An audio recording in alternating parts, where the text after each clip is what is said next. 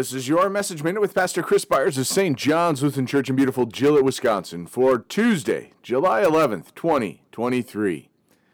Then Gideon said to God, "If you will save Israel by my hand, as you have said, behold, I am laying a fleece of wool on the threshing floor. If there is dew on the fleece alone, and it is dry on all the ground, then I shall know that you will save Israel by my hand, as you have said." And it was so.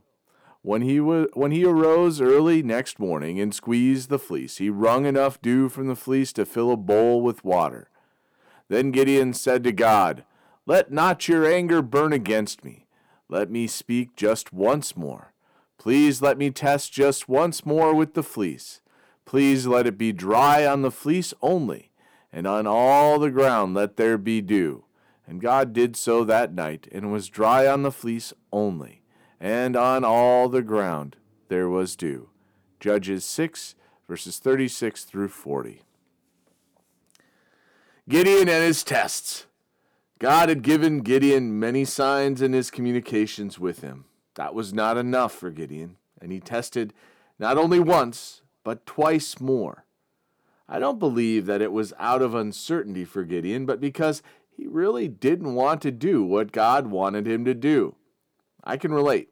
Sadly, I have had multiple times in my life where I prayed and tested God, beginning with my call to become a pastor.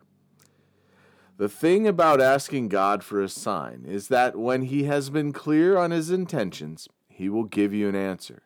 Personally, I have experienced some painful affirmations because of my stubbornness, but God has always provided and carried out His desires through me. There are those whose callings from God are to do exactly what they are already doing and may just be a nudge to do it all for His glory. Others, like me, may be called away to go to different places to do the work that God has set out. The callings of God are unique to each of His servants. It's important to be faithful and listen for and to God's nudges and urgings. Whether it be a fleece like Gideon or an affirmative word in a sermon, prayer, reading of Scripture, or a friend, God talks to His people and is constantly calling us to something in life. We won't stand up, or we may not stand up against an army, but we all may face trials and struggles for the sake of the Lord. All He desires is that we listen to Him, and He will provide for us the way to fulfill His will. Let us pray. We thank You, our Heavenly Father, through Jesus Christ, Your dear Son, that You have kept us this night from all harm and danger, and we ask You to protect us this day also from sin and every evil, that in all we do today we may please You.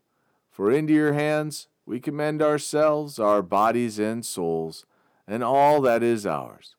Let Your holy angel watch over us, that the wicked foe have no power over us. Amen.